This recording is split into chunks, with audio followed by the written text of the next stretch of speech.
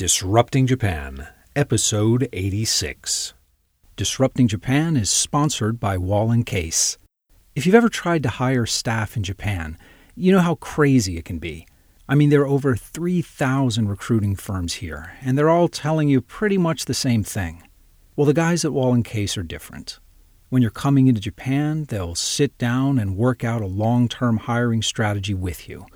Is it best to start with a country manager, or perhaps a head of partner sales? Maybe the first step is really a community manager. Now, I've known the team at Wall & Case for a long time, and they've worked with a lot of the companies that have been on this show and with some of the world's biggest brands as well. So if you're hiring in Japan, you really should talk to Wall & Case. Welcome to Disrupting Japan, straight talk from Japan's most successful entrepreneurs. I'm Tim Romero, and thanks for joining me. Today, we're going to talk about something that you and I, and probably everyone else listening right now, has struggled with: translation and localization. It's been an industry that has both seen some impressive innovations over the past decade, but is also somehow quite resistant to change. Localization is a part of business that almost every firm has to deal with, but almost no one looks forward to. It's a lot like dealing with lawyers in that way, I suppose. Well, today we sit down with Jeff Sanford, co-founder of Woven.io, who say they've developed a one-line-of-code method for taking the pain out of localization and translation. We talk a bit about the mechanics of website localization and the state of the industry as a whole, of course. We also talk about the important and surprising differences between what makes great UI/UX with Japanese and Western users, and what kind of tasks machine translation can really be trusted with. And Jeff shares the story of what made him decide to start a company with a co-founder who he'd never even met before. But you know, Jeff tells that story much better than I can. So let's hear from our sponsor and get right to the interview.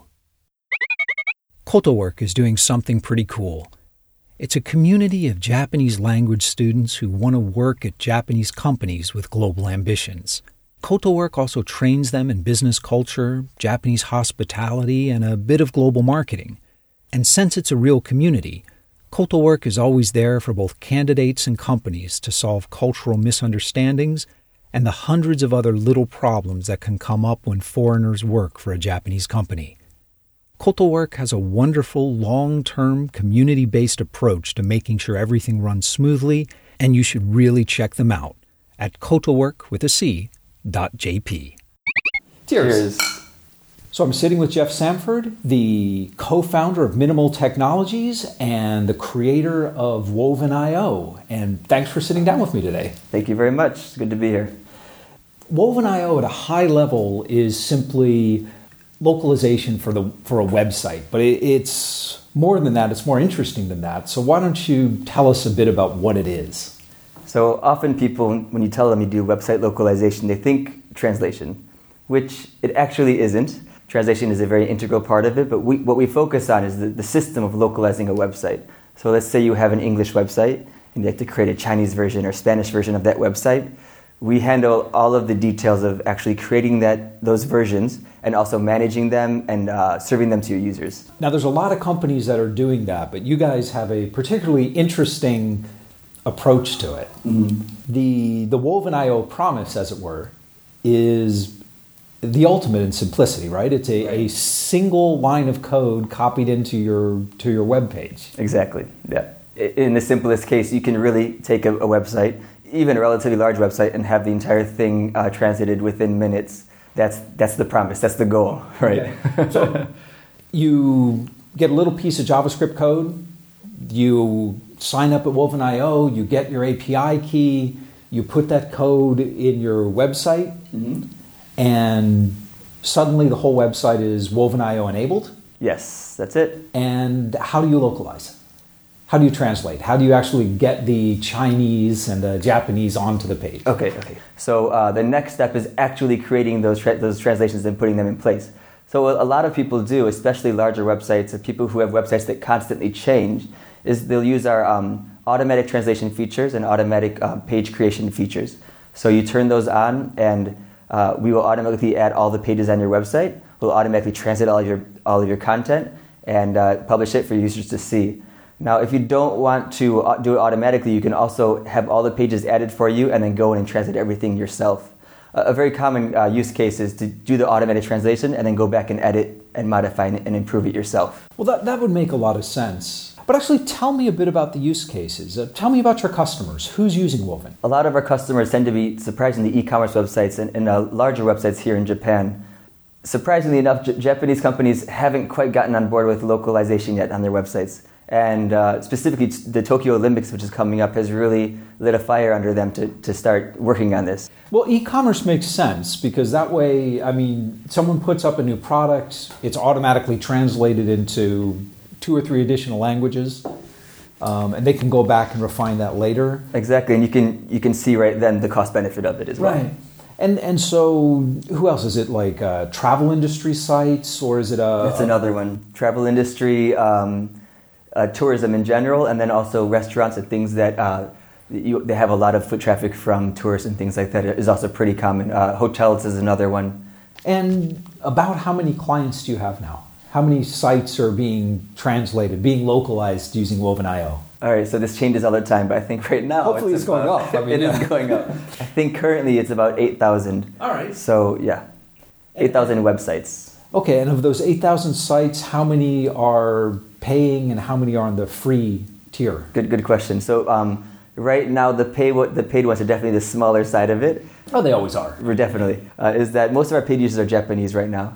I want to dig down into that a little bit later. Sure. And talk about your overall sales and marketing strategy. But before we do, let me back up a bit and let's talk a bit about you. Sure.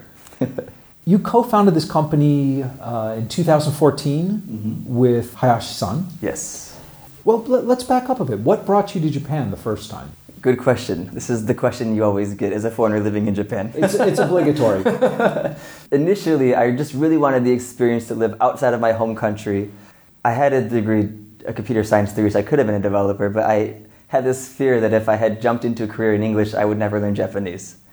I didn't want to get stuck in an English bubble, which is a lot of people do here. And I think it's easy to do here. So, especially with the internet these days, it's so easy to just live in your own world, but in Japan. Because of that, I decided to do something I knew I wouldn't really enjoy that much, to force myself to learn Japanese so I could work at in a Japanese company, or a company where I'd speak Japanese. So I started off being an English teacher. Okay. I did it for about 2.5 years. Had enough of that.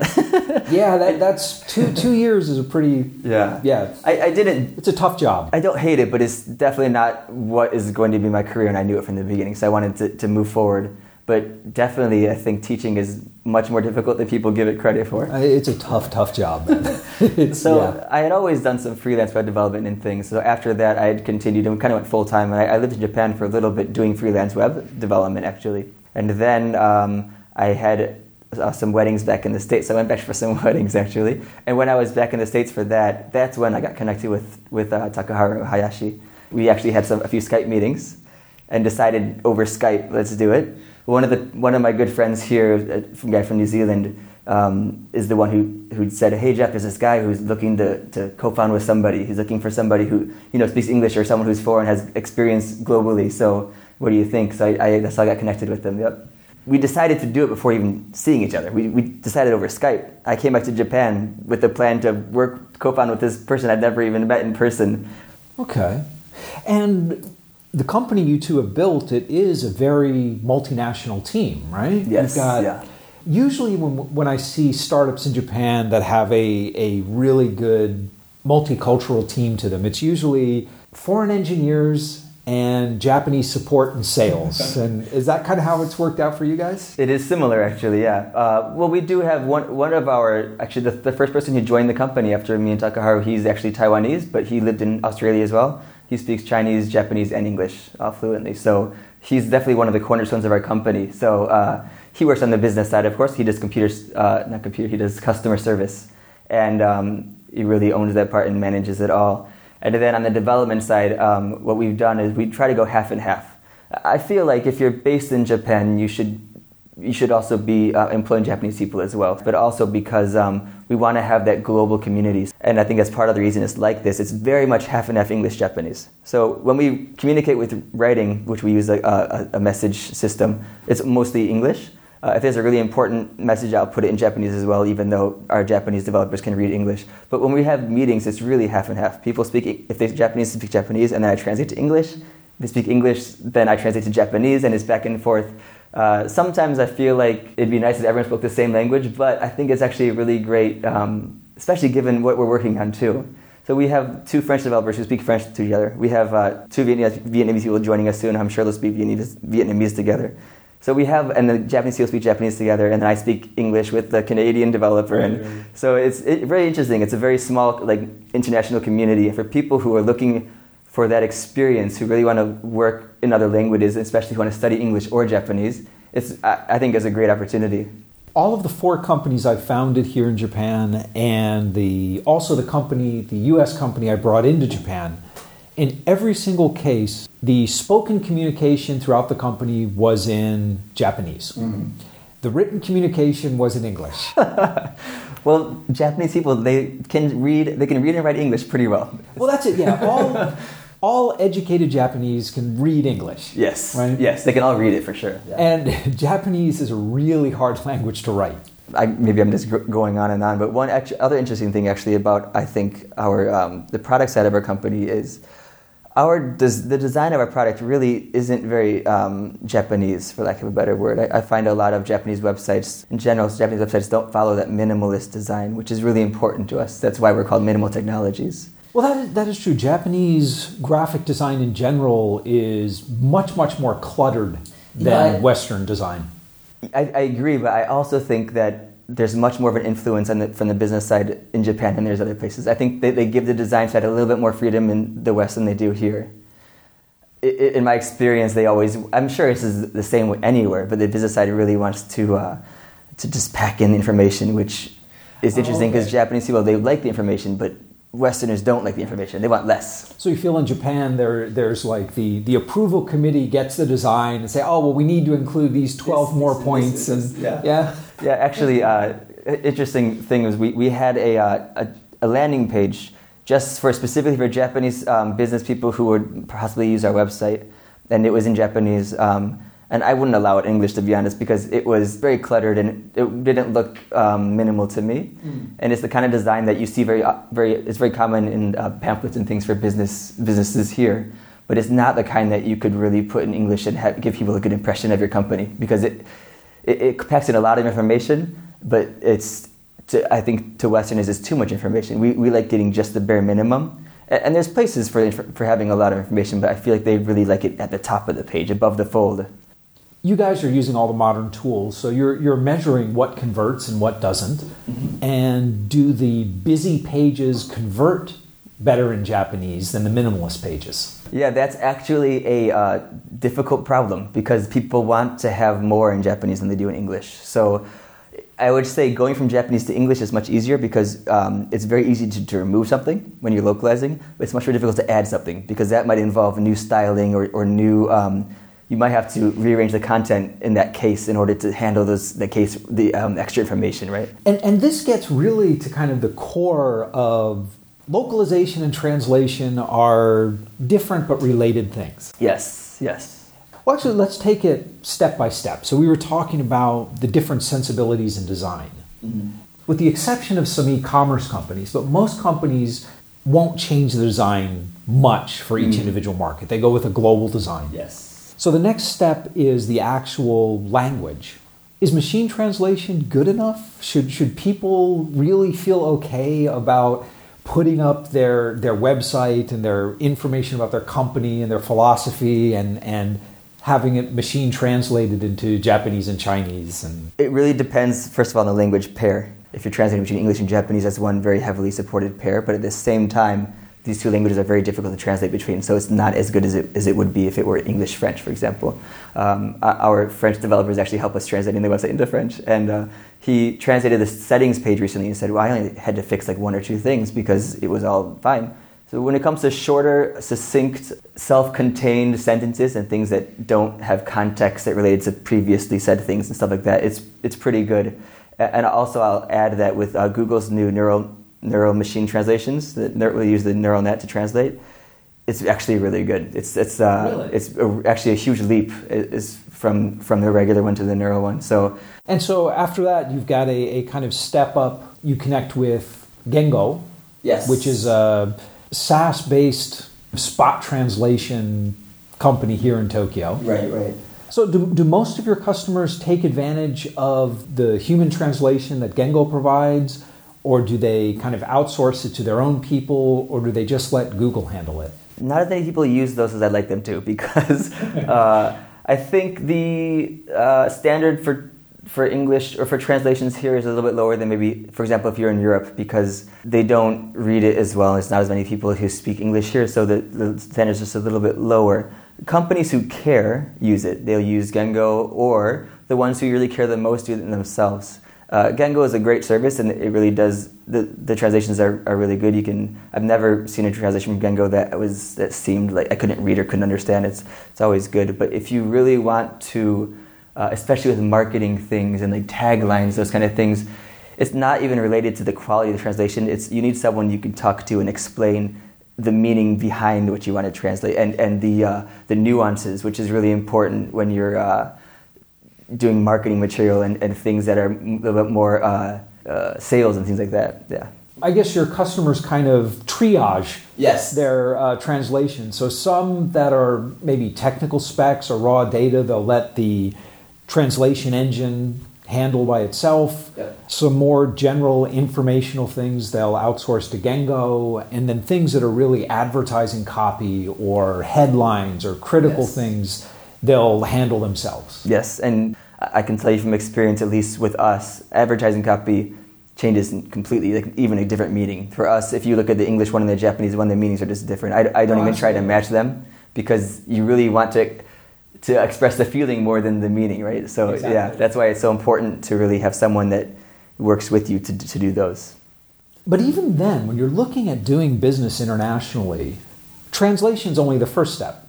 So even yes. if you've got the website translated, you've got email to send back and forth, you've yes. got people asking you questions in English or Chinese that you have to answer now. Yes. Yeah. And how do your customers handle that? Like what stage are they at? Are they using Woven.io to kind of fill out the website where they already have the infrastructure behind it to handle the different languages? Mm. Or are they sort of using Woven.io as like the first step because it's so easy, and then suddenly discovering we have to answer these customers? That does happen, actually. I think it really depends on the users, but a lot of users end up just kind of figuring it out as they go. So they'll do it, and then they get these, like you said, emails from people, and they have to figure out, okay, so now how do we handle this? They find a service or whatever. That's something that we want to handle ourselves. And we have plans for everything you just mentioned. We have plans for emails. We have plans for support, multilingual support as well. We really want to make it so, because localization, like you said before, isn't just translation. It's a whole system of things, right? So we want to provide the whole solution for you. You can just plug it in and you're good to go. So that includes, like you said, the support and multilingual support and the emails. Are you going to be rolling out new products in the next couple of months for something like that? Anything you can share? Yes. So right now we're really focusing on is scaling, because I'm sure, as everyone knows, that is a huge issue for people to deal with. And as your user base grows, you have to be able to support it. So as soon as we finish our current project, our next projects are actually what we were just talking about. So email and multilingual support. I'd like to have some of this stuff out by the end of the year, hopefully more than one or two. But of course, we don't have any solid hard deadlines right now that I can give you. But those are things that are really just coming right down the pipeline. They're on their way. Awesome. Let's dive down a bit into some of the more kind of technical problems involved with this. The way Woven.io works is it's a cloud-based service, right? Yes. So when a request comes in to serve a page, that request is partially routed through Woven servers who figure out which translations need to be inserted, and then they serve that page, right? So it depends what you're using. So we actually have two main services. We have the snippet we talked about before. We have another one which is a library you install on your server. And that's the one that when you get the request, it gets the data from the Woven server and then returns it to the user that way through Woven and through their servers as well. The snippet is a little bit different in that the user downloads the page, and then the JavaScript itself will download the translations for the page. We use a really good fast CDN. So basically, when you're downloading the translation information, it's cached and it's very close to the user. Sometimes you don't even see it. If someone's trying to translate to Japanese from English to Japanese, for example, they might not even see it. It just shows up in Japanese from the beginning. So there's really no impact on the latency. This doesn't significantly increase the page load time at all. It doesn't significantly increase. The JavaScript one has absolutely no effect. The other library one has a very, very small effect. Okay. Well, that's important because, page load speed these days is directly related to search rankings. It is, yes. SEO is very important, especially if you're trying to sell things. Yep. Well, SEO, again, though, it's how do you deal with the fact that if it's a JavaScript that is determining the language and dynamically substituting the appropriate language, how do you make sure that the pages in each specific language are indexed correctly by the search engines? Good question. So that's the main weakness of the snippet. So it's really easy to do, but the SEO isn't as good. So Google says that they will process JavaScript. We've worked on it. We've never been able to reliably get them to use our snippet to translate all the pages. That is the reason that we have the library as well. So in that case, the search engines are seeing the translated pages. So in that case, your SEO is great. Okay, so would it work with, for example, WordPress? So, I've been thinking of getting Disrupting Japan content translated into Japanese for forever. Yes, yeah, I'm sure. So, actually, it's funny. We're looking at it today, the office, and at your website, everyone's saying, "Oh, they should use Woven.io." Well, let's talk about it. Does it work with WordPress? It does. Yeah, that's actually, of course, one of the most common ones. So I would really love to have a WordPress plugin, which we don't have yet. But you can also use it. The PHP library. It's kind of what we tried to do is get as far outside of the application as possible. Well, let me put it this way: do I have to write code? No. Okay. That's the important There thing. is some configuration to made, of course, anytime you install a library on your server, but besides the configuration, you should not have to write any code. Let's move for a minute over to the sales and marketing side. At a high level, is your strategy more bottom-up or top-down? So bottom-up is evangelizing engineers and getting the developers excited about it, and top-down is more going to the enterprises and saying, hey, this will save you X amount of dollars and make you deliver the project faster. What's your basic approach to marketing this? I feel like we've tried both, but right now it's really top-down is what's working the most. Really? That surprises me. Me as well. I think when we first launched, we expected it to be used by bloggers or people who have small personal websites, and we were really surprised to find all these corporate clients who wanted to use our service, and we actually had to pivot. And that was a rough time, let me tell you, in the development side, pivoting, because supporting a website that has thousands of pages and a website that has 100 pages is a completely different job. So the corporate websites, specifically I think in Japan, is such a big part of the market for us. Well, they certainly pay better. But yeah, well, there's really a need for it in Japan right now. Well, what kind of things did you have to change to service the enterprise market? Were there specific features? Was it just different types of... Did you have to hire more sales engineers versus developers? One of the main things that we worked on a lot was the automatic page creation, automatic translation, because when you have such a large website, you just can't do it all by hand. So you really need these tools to help you do it automatically, which really fit into our what we want to create as a product. So that worked out well for us. But when we're creating a system and expecting to serve 100 websites with 10 pages, it's different than serving 10 websites with thousands of pages. So we specifically had one website, e-commerce website, who joined us pretty early on, who's still with us. I think they have 40,000 pages now. Initially, we weren't planning on supporting that much, especially not from the gate. So. That sounds like an almost ideal situation. It's forcing you to address the scalability problems before they get too bad, right? Yes, and that is... we thought that the entire time, but it didn't always feel like it. Looking back, this is great, but it's terrible at the same time. And that also taught me a very valuable lesson, which is to scale beforehand. So that's why we're doing scaling now, before we get to the point where we have to scramble and have some sleepless months, should I say? Not nights, but months. You mentioned that Woven.io is looking to do more business globally. Yes. So for the global expansion, are you planning on following that same kind of top-down enterprise strategy, or are you going to try to do more grassroots, bottom-up, convert the developer strategy worldwide? I have a feeling that the bottom-up is going to work better, but we're going to go with whatever works best. So we're going to try a little bit of each and see which one picks up and really adapt. One thing that we learned from when we first launched and realized we were completely wrong about our market is that you really can't make assumptions. So we're going to go in with an open mind and try everything, I think. But once we figure out what's going to work best for us, we'll focus on it and really try to work on that until we find success. That makes a lot of sense. Yeah. And actually there's a lot more competition globally as well, so that's going to affect our approach. So one example of how we've worked on that in Japan is we have a Woven Partners program, which is if you are a web development company who develops other websites, then you can join the Woven Partners program and sell Woven to your clients. So what's the advantage for the partners? Is it just discounts on the services? Is it really the main thing the partners get is the system. And the partnership program, it gives them tools to manage like multiple websites and things like that. It gives them tools to manage multiple websites. They can also a little bit customize Woven.io to appear more like a service they're offering. Those are the main benefits. All right. Let me ask you some general Japan questions. Sure.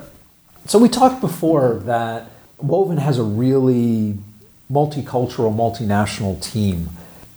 This is something I see more and more Japanese startups who say they want to do that. They want to cultivate an international team. Right. What do you see as both the advantages and disadvantages on a very practical level of having a multicultural team? I think that Japan, and I'm going to make some very general statements here, so forgive me. As a country, a lot of times they just need to get out of their own way. They're very good at what they do, of course. I mean, Japan's been very successful in many places, but by including people from different countries into your company is, I think it really can't be measured in terms of how valuable it is, because when you want to have those startup ideals, I've seen it happen at our own company, and I think we do a really good job at it, but not even intending to, you kind of pull towards where you're from, where you grew up. It's not even conscious, I don't think even. And having those other people on the team, just having those people there and them speaking up and speaking their mind is critical to creating a healthy, thriving startup community in Japan, I think, because Japan historically and even now doesn't really have a thriving startup scene. And I think one of the reasons is because the thinking of startups, the whole concept of startups, really doesn't really fit with traditional Japanese thinking. Well, I think that there are a very large number of foreigners involved in the startup scene here in Japan. Yes. Much greater than the general population. Yes, definitely. And that's true in San Francisco as well. Mm-hmm. But the interesting thing with a mixed team, getting down to really specific, so some of the companies I've run, I've been the only non-Japanese. Mm-hmm. And I'm very aware of the negatives and the inefficiencies that involves. Mm-hmm. And my Japanese is pretty good, but it's not native. Right. And, it takes me 5 times as long to read something in Japanese as it does anyone else in the company. You're preaching to me, I know. So I guess so when you can look at the real specific negatives, what are the really specific positives and advantages rather than just general concepts about multiculturalism? Okay, I'll give you a specific example. Our marketing director, his girlfriend, he's Japanese. He's born in Japan. He's Japanese. His girlfriend is actually American, and the product, in a lot of ways, has been something that I've nurtured and created a lot. compared to a lot of other products in Japan, it doesn't really follow this. I don't think it's very Japanese, for lack of a better word. And we often have problems with specifically maybe older gentlemen, businessmen who just really don't know how to use our product. We've put in tutorials and stuff to try to help with that, but they want a manual. They want someone to explain it to them. Oh yeah, right. And he said he had his girlfriend use it, and she had no problem. She just started like, oh, this is fine. Oh, she kind of figured it out as you go, which is much more of a Western approach, I think. Just kind of figure it out as you go, and that was something that was really helpful to me to convince other people that we're doing the right thing as far as creating this minimalist approach and creating the product that we have. He was surprised as well to see his girlfriend's reaction. I think he also used it on one of her friends, and she had the same thing. For her, it was no problem to use. Okay, that makes sense. Certainly, if you're looking for eventually going global, you're going to need that input from day one. Right. But actually, I have found that as well. Western users, both business users and developers, are much more willing to jump into something and kind of take it step by step. Japanese users want to sort of know the whole path forward before taking that first step. Yeah. Well, over the last 10 years, over the last 5 years especially, we've seen more and more foreign developers, foreign engineers in Japan. Mm-hmm. And I think that's a good thing. I think it's really beneficial to the startup ecosystem here and to the enterprise ecosystem for that matter. Yes. But what would your advice be to a foreign engineer who's thinking of coming to Japan to work for a startup? Prepare yourself, because I don't mean to be very negative about it, but it's just the fact is that Japanese culture is so different from Western culture. I think Japanese culture is, maybe Korean might be close, but as far as a culture that is so different from Western culture, I think Chinese culture is maybe closer to Western than Japanese is. Japanese, to me, really is on the far end. When you first come here, I'd say the first year is like a honeymoon period where everything's, everything's new, this is cool. And then after that, it can become very kind of gray and depressing. So people go through the cycles, right? Yes. So the first 9 months a year, it's wonderful, everything's interesting. Yeah. The next 9 months, it's sort of like, I hate this place, I want to go home. Yeah. And then it kind of stabilizes. So I would say that the one thing I always tell people, even also when I speak with people who are in interviews, I ask them, I want to gauge if they're going to be able to make it here, because some people come here and they leave in 6 months because they can't take it. You have some kind of support system. So you need somebody here who is from your country, or at least, or who's not Japanese, who you can hang out with and chill with and complain to, or whatever you need, because without it, it can get really lonely here. I was just back in the States for 2 weeks, and I had this happen to me before, but when I first go back to the States, I'm always surprised that people start talking to me. I don't know them. I'm like, oh, hello, good morning to you too. Yes, we Americans are a very friendly bunch. I think more so than others, maybe. Yeah, we are. It takes a second for me to get into it, but once I get into it, I'm like, oh, I like this. I like being able to talk and be friendly with people, even if I don't know you.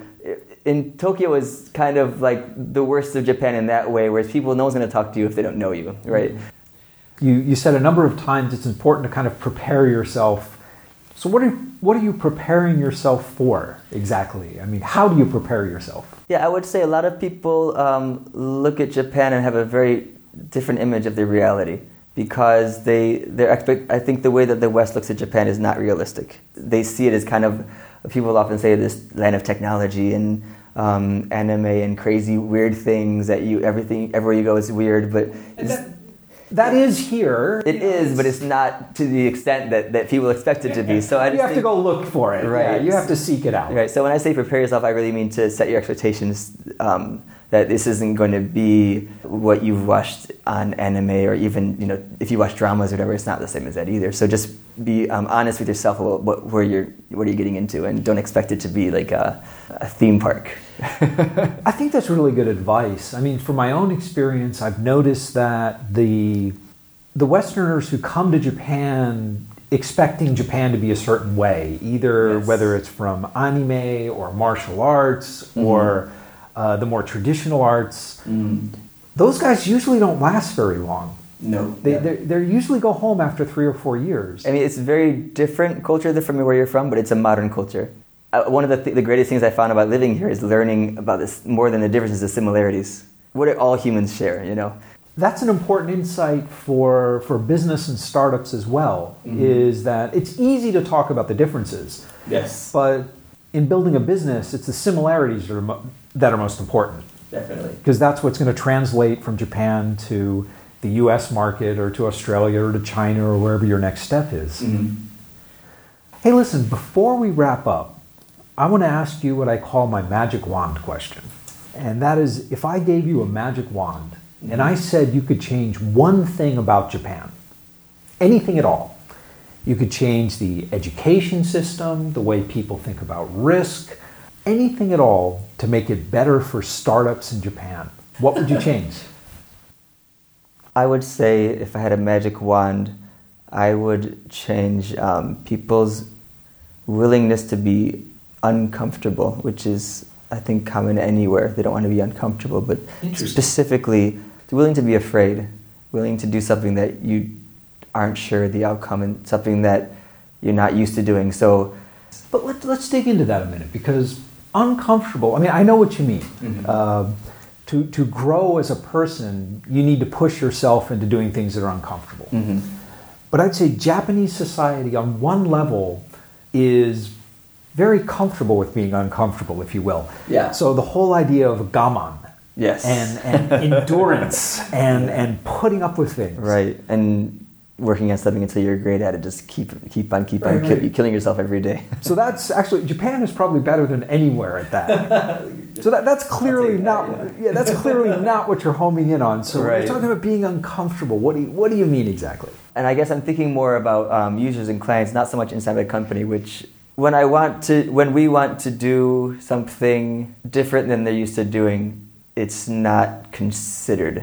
Oh, I see what you mean. So it's not necessarily that it's risky or dangerous. Right. It's just this feeling that we've never walked down this path I'm not before. used to this. I don't want to do this. You walk down the street, and if there's construction, there's about 4 or 5 people waving you around the construction. I saw 3 people yesterday.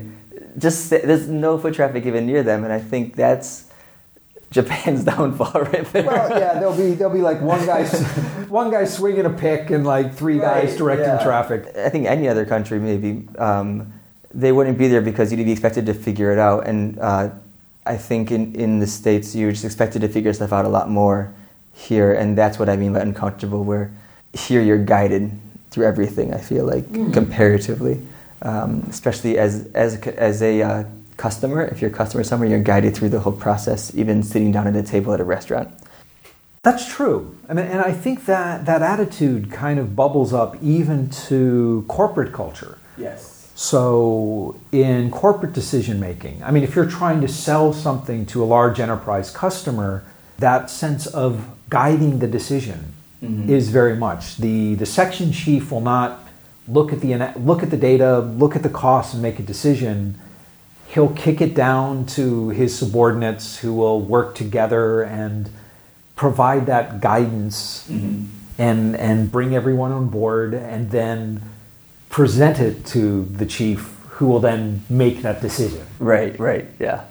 That's basically what I'm talking about. I think that probably is the thing that I think it leads to a lot of inefficiency, I think.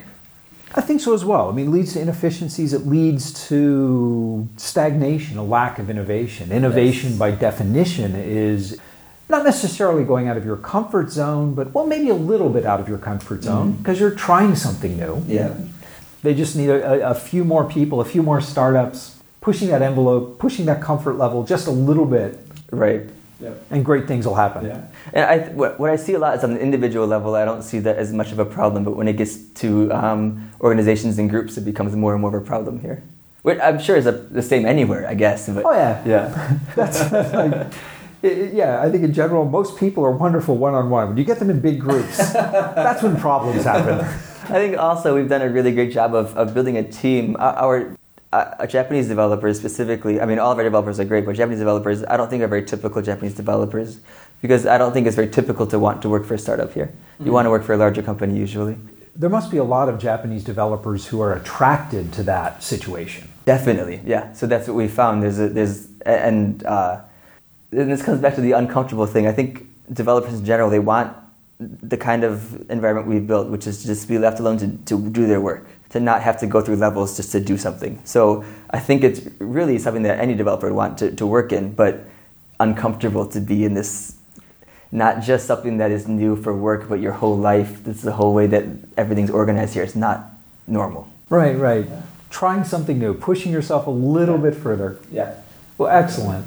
Hey, listen, Jeff, thanks so much for sitting down with me. I really appreciate it. Thank you very much. Thank you for having me. It's a great time.